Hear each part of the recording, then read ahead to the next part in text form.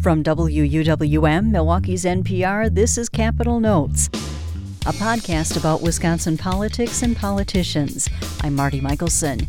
Each week I discuss noteworthy developments with J.R. Ross, editor of WisPolitics.com. Here's our latest conversation. So, JR, today is Inauguration Day at the state capitol, with Democrat Tony Evers being sworn in as Wisconsin's new governor. We've been talking a lot in the past few weeks about the Republican-controlled legislature passing the lame duck bills to limit his authority.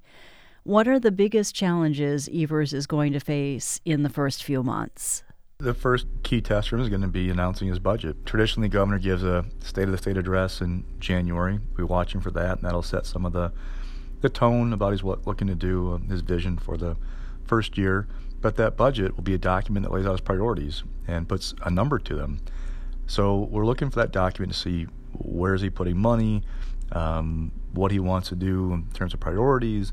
It'll say a lot about how Tony Evers plans to govern. Now, the flip side is he also has to navigate a Republican-controlled legislature to get that budget done, and they've made quite clear that they're not going to do some things he wants to do.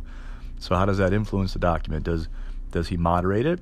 Does he say, the heck with it, I'm going to go for broke with what I want to do, and then we'll figure things out down the road? I mean, there's all kinds of possibilities right now that we're watching to see how does Tony Evers put that document together and how Republicans receive it. Speaking of which, Evers said last week he wouldn't rule out vetoing the entire state budget if Republicans completely ignore his proposal and decide to write their own plan. What is the likelihood of that happening? It just depends, because governors in Wisconsin have a partial veto authority that is one of the strongest in the country, if not the strongest. You can really rewrite a document that has a spending component to it with that power. And so the question is, how creative can Evers be with that power to change what Republicans do to his liking? Then, assume they go to a veto override vote, and I'm sure Democrats would likely hold with their governor and governor of their party and hold his vetoes. But if Evers can use that partial veto authority to the extent that he can make it more likable, that might be his best bet, because if he vetoes the entire thing, what are they going to do differently? So you got to watch how that plays out in the weeks and months ahead. Meanwhile, outgoing Governor Scott Walker raised some eyebrows late last week when he told the AP that he wouldn't rule out another run for public office again, maybe even a run for governor in 4 years. This would potentially set up a rematch between him and Evers. Or, Walker mentioned, he may run for U.S. Senate if Republican Ron Johnson keeps his promise to only hold 2 terms and retires in 2022.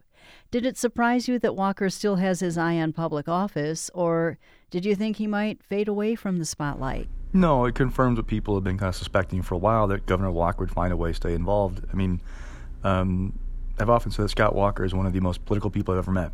And I don't mean that in a bad way. He eats, lives, and breathes politics. He's been in public office since his early 20s. It's really the only job he's known in his adult life is collecting either check to work for the state assembly, as Milwaukee County executive, or as governor. So leaving that life is difficult. This is what he knows. So people have kind of assumed that he'd find some way to do something. The question was what? And he raised the prospect of running in 4 years. We'll see if that comes to fruition. He also said that maybe Republicans want a fresh face, but we'll see. And if with Walker making noise about this, it might freeze the field a little bit. Now, granted, we're 3.5 years away, almost 4, from the election, but it might have some people hold back about getting behind anybody until they see what Walker does. And that's what fascinating to watch. Is he's raised this possibility. Now, what does he do to either confirm it or put it to bed when it comes to crunch time?